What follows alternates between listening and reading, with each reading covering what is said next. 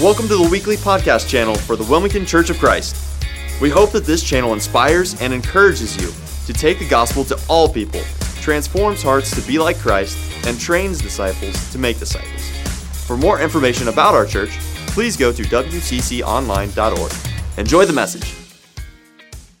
Last week, I was able to have lunch with Chip Murdoch, one of our members of our worship team, and Pastor Philip Turner, who is the pastor at the African Methodist Episcopal Church here in town. And we were talking, and Pastor Turner asked Chip, he said, "What do you make of these racial riots and protests and tensions?" And Chip said, on our worship team, and I know it's hard to believe that a drummer can be profound, but he really was. He said he believes that all the racial tension is just a ploy by Satan to divide us. And he's right on. He's right on. Satan will use the tactics. His one preacher called them the hounds of hell, hatred, hypocrisy, and fear, to divide us from each other. And as a church, we're not allowed to make that happen. When Jesus said, "I will build my church," he had us in mind to fight against hatred, hypocrisy, and fear.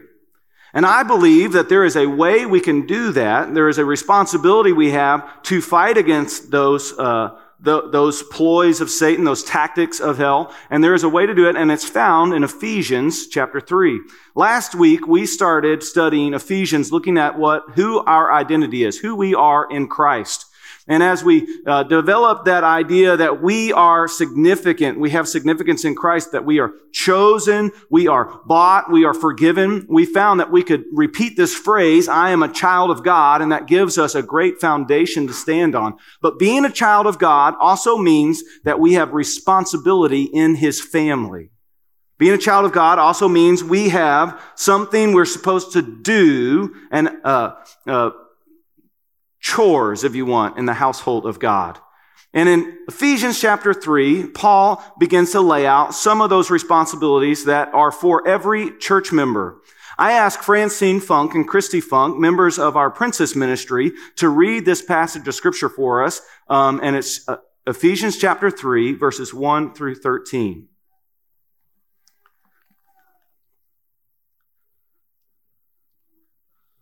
For this reason, I, Paul, the prisoner of Christ Jesus, for the sake of you Gentiles, surely you have heard about the administration of God's grace that was given to me for you.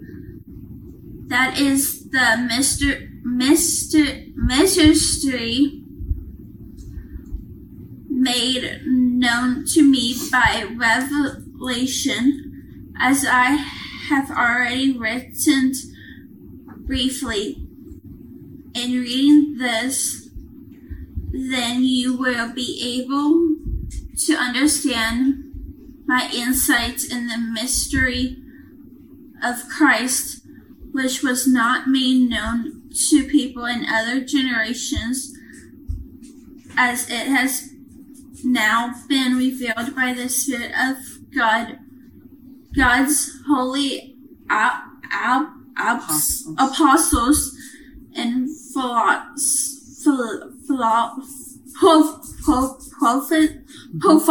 prophets. This mystery is that through the gospel, the Gentiles are heirs together with Israel, members together of one body, and sharers together in the promise of Christ Jesus.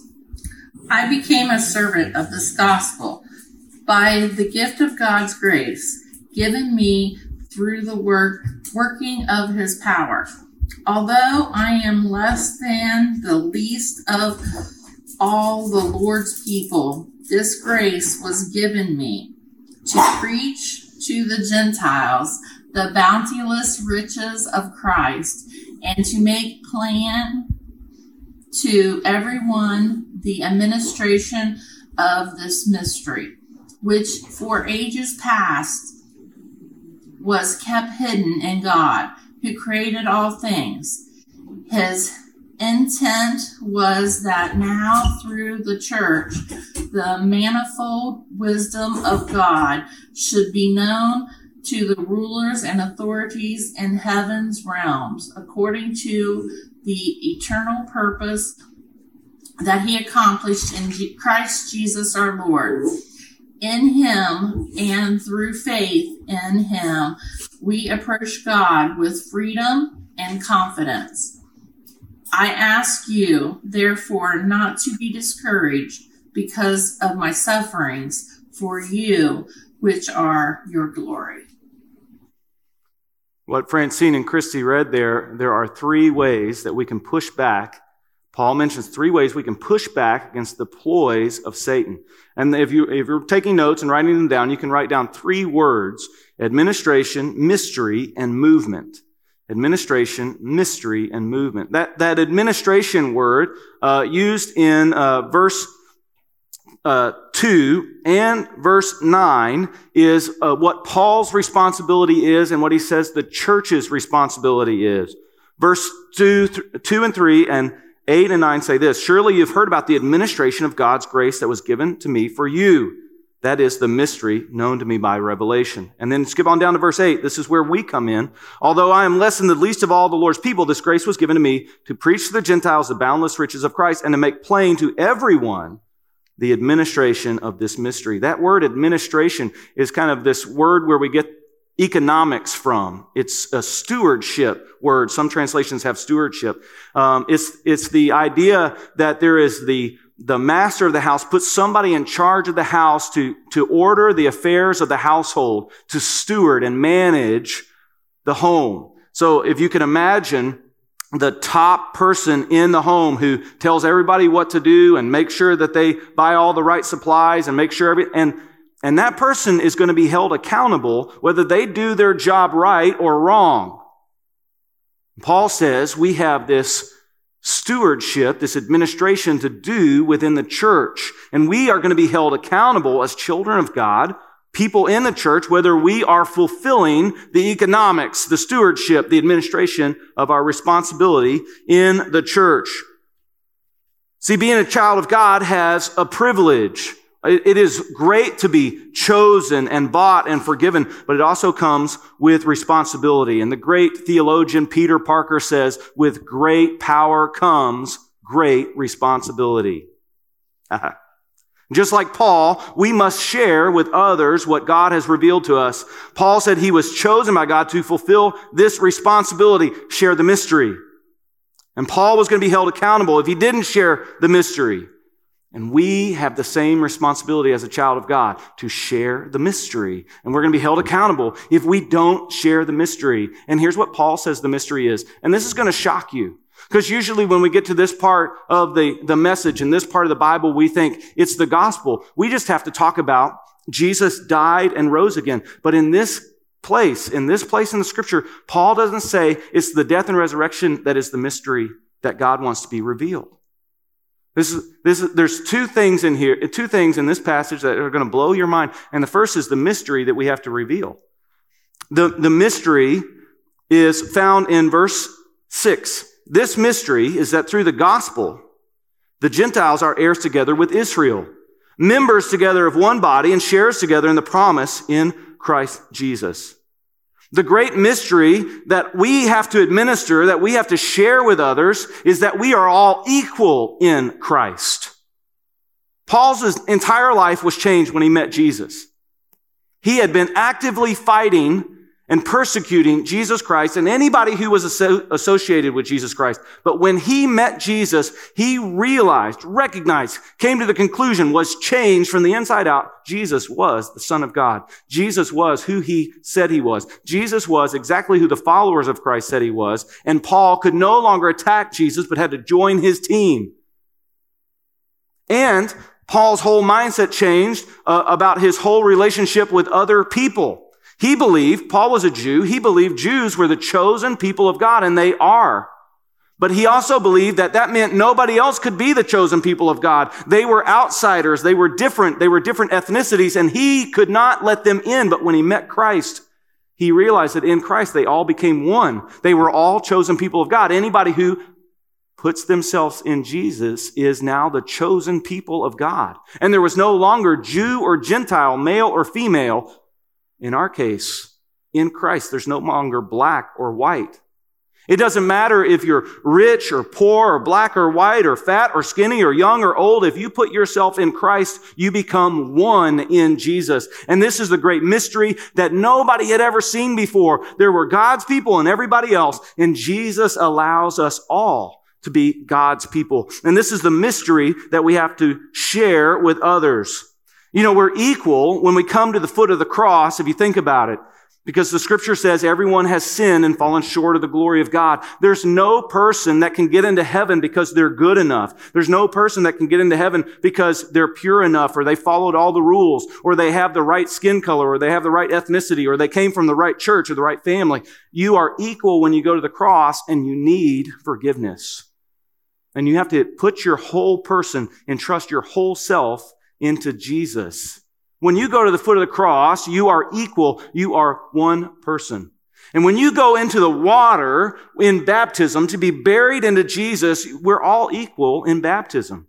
It doesn't matter if you're rich or poor. It doesn't matter if you spend a lot of money on your haircut or you do it like I do.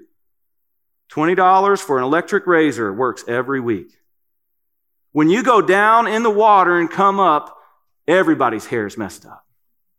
We're equal at the foot of the cross, and we're equal in baptism. And Paul says in Ephesians 3, we are equal in Christ, heirs together, members together, sharers together.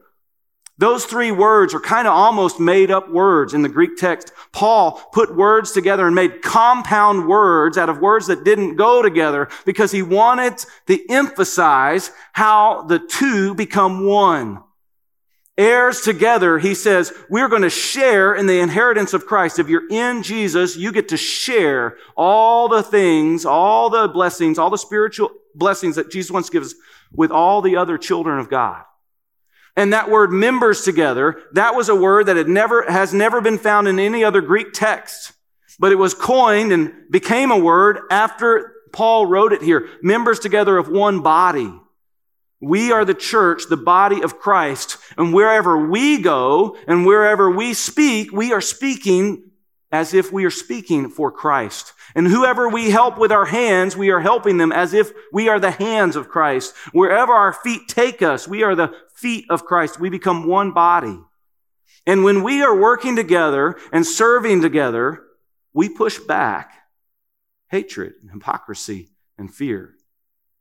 We fight against the spiritual realm. Sharers together. We are sharing together salvation and life.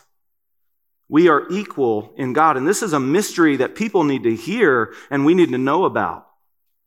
This is, in 2009, Switchfoot, which is an alternative Christian rock band from San Diego, they actually wrote a song about this guy named John Perkins.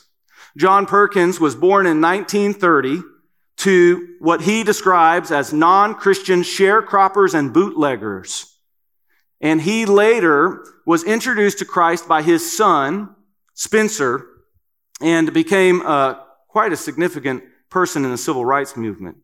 John Perkins, so we have to ask ourselves, what would make Switchfoot, a Christian alternative band, write a song and dedicate it to John Perkins? John Perkins, after he became a Christian, he dedicated his life to the passion of trying to convince the church on who the church is supposed to be, the church that Jesus Christ desires.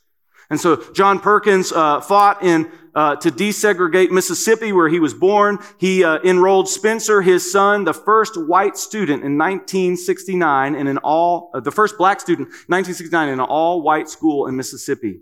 In 1970, he was arrested and tortured in an American prison. And he came out of prison even more convinced that the gospel could bring peace. The gospel of Jesus could fight against racism and hatred and bigotry. And he says the church is where it has to happen first. He's authored 17 different books. He has set policy for the United States by being on 5 different presidential councils. But none of that is the reason why Switchfoot wrote a song about him. Here's a quote from John Perkins from his book, Dream With Me. He says, and I quote, "I'm all for churches being part of the nonviolent marches and protests that have happened in the wake of violent killings. But these protests happen only after a tragic event has taken place. I want the church to be what prevents these acts from ever happening. I want the church to be the community that is so dedicated to loving our neighbors, to caring for the poor and neglected, and to living out true reconciliation that those killings don't even take place," end quote. But the quote that inspired Switchfoot to write a song dedicated to John Perkins is this quote: "We meet violence and hatred with radical love." John says, "I know what it is to love my enemy with the love of Christ found in me." He said, "I know what it is to live by the Spirit to bring about peace and forgiveness for those who have attacked and harmed me." And he says the church should be radically loving people that are different than them in such a way that those outside the community are drawn into what we have. When we love with radical love, we push back the ploys and tactics of Satan, hatred, hypocrisy, and fear. Doesn't Dr. Perkins sound like Paul in verse 7 of this chapter? "I became a servant of the gospel by the gift of God's grace, given me through the working of his power. Although I am less than the least of all the Lord's people, this grace was given to me to preach the Gentiles the boundless riches of Christ." We have a responsibility, church, to administrate the mystery of the gospel, that all people are one. And this last point, number 3, movement, comes from verse 10. His intent was now through the church. That's us. The manifold wisdom of God should be made known to the rulers and authorities in the heavenly realms. I wish we had never translated the English word church as church. That word carries with it this weight that doesn't describe what Jesus said, "I will build my church." I try not to use Greek terms too much because I'm no Greek scholar, but that word church is not a good translation. The idea, the word church has too much Western Christianity attached to it. The idea that we sit and listen is not all the church is supposed to be. The idea that the church is 4 walls where we're supposed to build it bigger and better is not all that Jesus meant when he said, "I will build my church." The word ecclesia, which we translate into church, has a richer, deeper, more profound history than what we're used to. The Greeks used this word ecclesia. Think Alexander the Great. As they conquered areas and lived in places, they had an ecclesia. And the Greeks, here's what they used it for. They had these city communities. And the ecclesia was when they were called out of their homes to assemble in the city, to work on the city. And so the ecclesia for the Greeks was the called out ones to assemble so that they could do the work of the city. And so they would decide where they were going to put the streets and how they were going to clean up the area. And they would even make a decision on whether they were going to go to war. And if they went to war, the whole city got involved in going to war. When the Romans captured these areas, think now Caesar Augustus, they used this word ecclesia, but they added to it. They still said, okay, it's called out ones so that they can go to work, but now we're going to do it this way. Rome captured more of the known world than anybody had ever done before. They stretched all the way from North Africa to the Middle East. They stretched all the way from Germany and Great Britain all the way to, it's incredible. And they kept capturing these people. They were known as barbarians. And so the Caesar would call people out, about 300 people, all the best. The best lawyers, the best doctors, the best soldiers. They were the called out ones. And he would send them to be a colony in these new captured places. And they would be instructed, you're going to go to this colony and be a You're going to go and be a colony among the barbarians, and you're supposed to keep the Roman ways, the Roman dress, the Roman language, the Roman laws, and you're supposed to convert all the barbarians to being Roman. This is a good way. This is a good way to prolong the nation.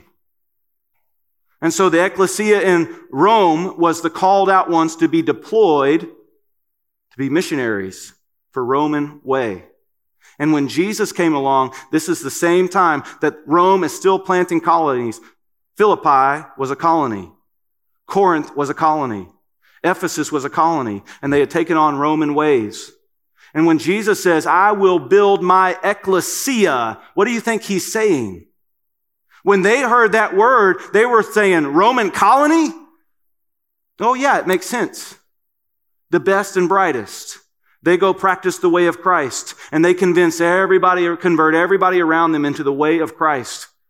The way Jesus speaks, the way Jesus thinks, the way we clothe ourselves in Jesus Christ. And we are gathered together to be deployed for action. Look at what verse 10 says again. God's intent was that now through the ecclesia, the manifold wisdom of God should be made known to the rulers and authorities in the heavenly realm. Our faithfulness to being the church means we are gathered together to be trained to go out and make disciples. We have to change our way of thinking about what church is. We have to go from consumer to commitment among members. We have to go from activities to transforming relationships. We have to go from the institution to Christ-centered community. We have to go from programming to family shepherding. And we have to go from a come and see mentality to a go and tell evangelism. Recently, a student in Bible college asked me what's been the biggest change I've seen in my career. I was talking to Tony Brockmeyer, our youth minister, about that. He mentioned that he's always been surprised at how fast our calendars became full. And this has happened in the last 20 years. The overcrowded calendar really influenced the way churches do ministry. It used to be, in the very near past, that Sundays and Wednesdays were set apart in the community for church activity, but our culture changed. And no day was set apart for Christianity. And other activities took the place of church activities. And the church calendar would now compete with the secular calendar. Isn't it interesting that God has systematically removed all of our idols one by one with the pandemic? Sports stopped, school stopped, church activities stopped, and now that we're beginning to open school back up, and now that movie theaters are opening back up, and now that sports are happening again, what will our response be? Will we go back to doing the way we were doing things before the pandemic? Will we fill our calendar with all of the idols that think are going to give us satisfaction and meaning? Or will we reposition ourselves to be more in line with what God has in store for us? And will we become not doing church activities or programs, but become the ecclesia Jesus intended? In the ecclesia, the Church of Christ, we all have this important job, this great privilege as a Christ follower, and a great responsibility. We are called to minister to someone else. Someone said, you got into the ministry when you got out of the baptistry. And when we, as the church, the ecclesia, work together to love each other, we push back on the realm of Satan. I will build my church, and the gates of hell will not stand against it, Jesus said. That's because we're on the offense. He's made us messengers and ambassadors, his voice for unity at the foot of the cross. And this is going to blow your mind, but look at what Verse 10 says, this is the other part that's going to blow your mind. He wants the church to give the wisdom of God, this mystery that we can all be one together in Christ, to the rulers and authorities of the heavenly realms. Our job is to attack the spiritual realms. That's what Paul's referring to here. I'm sure Paul wants the mayors and the congressmen and the president to know about what it looks like to act like Jesus. But Paul's message to the church in Ephesus and his message inspired by the Holy Spirit to us is that we have to let this message be known to the spiritual realm. Remember when Chip was profound? He said this is just activity from Satan to divide us, a ploy from Satan to divide us. Well, how do you stop a ploy from Satan? It's not go out and kill the people. It's not go out and attack people. It's not even go out and use logical reasoning. Have you noticed that logic has gone out the window these days? You can't talk in a logical fashion to get somebody to change if they're blinded by sin. Do you know what opens their eyes? When the church shows love to one another and has unity in the face of destruction.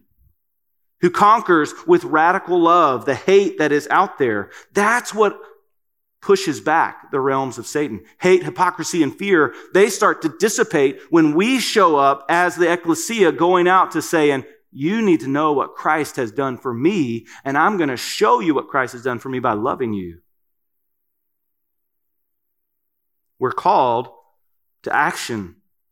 There are 59 one another expressions in the New Testament that we as a church should do. Love one another, instruct one another, rejoice and weep with one another, forgive one another, pray for one another, spur one another on to good deeds. And when we love as Jesus loved, doing these one another's, we are actually defeating the forces of darkness. We are actually taking the message to the spiritual forces, and they flee when the church acts like ecclesia. When we love one another in the name of Christ, we inform the spiritual forces they will have no power over our community. When Chip, a black man, and Pastor Philip, a black man, and me, a white man, sit at lunch, and other people see us, and they see that we're friends, and that we love one another, and we're not going to always agree on everything, but we're going to love each other in Christ, the forces of evil take a step back. When we love each other in this room, and when we love each other, our family, with the love of Christ, the forces of evil step back. Radical love, radical honesty, radical truth, it always wins. How do you love someone to turn back the hounds of hell? Well, I think if you read your Bible with someone, you can do this online or together with somebody else. When you open up the scriptures and you read it together like you saw Christy and Francine doing, when you read together with somebody the scripture and you study it and you meditate on it, you're going to force back the hounds of hell.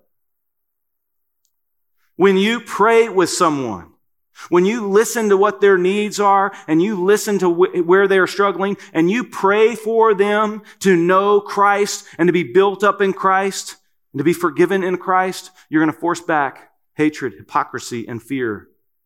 When you forgive one another, when they hurt you, when you're patient with our slower brothers and sisters who are weaker in faith, when you pursue godliness, when you flee from sin, and you pursue what God wants you to do and what is good, you're going to force back the powers of hell, and you're going to make that mystery known that we can be one with Jesus Christ. We can do this online too. You know, we have an online community that needs to know how they can reach people with the love of Christ and show the unity of the gospel online too. Let me tell you, Ruben Skews writes that when it comes to sharing Jesus, your greatest ability may be your availability. Well, that's true whether you're in person or online. Your greatest ability is your availability. This is how you show the love of Christ. And if you're online, you can show your availability by engaging people in conversations that are not arguments, but are encouragements. He says you can post an intentional question. Have you ever wondered what your purpose was? What are your thoughts on Jesus? But don't just respond with, hey, you're wrong. Let me tell you what's right. Respond in a gentle way that says, hey, a lot of people believe that. I've heard something different. You can offer prayer. People are open to spiritual things and conversations about God, and maybe even more so online. Pastor Nick Gumbel in England, he runs this discipleship course called the Alpha Course. And he would never let it go online because one of the great draws of the Alpha Course to train somebody how to be a Christ follower was a meal at the end of 10 weeks. Well, in England, their church was shut down too. They couldn't run any Alpha courses. So he finally said, Nick Gumbel, I believe, is in his 70s. And he's finally said, okay, we can do the course online. I don't know how it's going to work. He said they went from 10 groups of 10, because that's how they start their series, to 10 groups of 1,000. He said, I was so wrong not to allow how to be a disciple online. He said, we're reaching people we've never reached before. And he said, online, they are more likely to ask harder questions and to be more intimate and to get really down to the heart of the matter. He said, we have Muslims attending that couldn't come into our church doors because they're Muslim and they'd be killed in their community. And he said, we're reaching them with the gospel of Christ. He said, I was so wrong to think that you couldn't do Jesus online. He said, I've seen lives transformed and the healing of the Holy Spirit through the computer screen happen in somebody's home. The Holy Spirit is not bound by the walls of our church. We can offer the same prayer and the same intentional questions and the same conversation and the same engagement online as we do in person. And we can share our story, and maybe someone will be more likely to respond because they got that little bit of buffer, and more likely to get intimate in your conversations about Jesus just because of the little bit of buffer that's happening online. Either way, whether you're doing this in person, being in the church and showing love, or online showing love, things will get messy when you involve people. But we have a responsibility to get our hands dirty in somebody else's mess so that we can love and encourage and bring peace that only Jesus can bring. A couple of months ago, during the pandemic, I had the opportunity to babysit Nick Bancroft's kids. And Miles Bancroft, he's the youngest Bancroft. Miles was just at the part where he was learning to walk. You know how kids learn to walk. And he could get around just fine, but he couldn't go over things very well. And in the playground in our church, the playground where the slides and all the big kids played, so his brothers and sisters ran over there, Miles had to get on the playground. And so at first, I lifted Miles up because there's this little tubing that runs all the way around the playground. A big enough step that Miles, who's learning to walk, cannot get over that step. So I picked him up, put him on the playground, and he played with the kids. And then Isaac and Lucy, his brother and sister, off the playground. So what did Miles want to do? He wants to go off the playground. And so Miles went over to that big step, and I just watched. I said, kid, you're going to have to figure it out yourself, because I'm not a very good babysitter. And this is so great. Miles figured it out. He has to get down on all fours and pick one leg up over. Okay? But Miles doesn't like to have his hands dirty. He can't move forward when his hands get dirty. So he'd put his hands down and wipe them off. And when they were clean, he was ready to go again. He got down.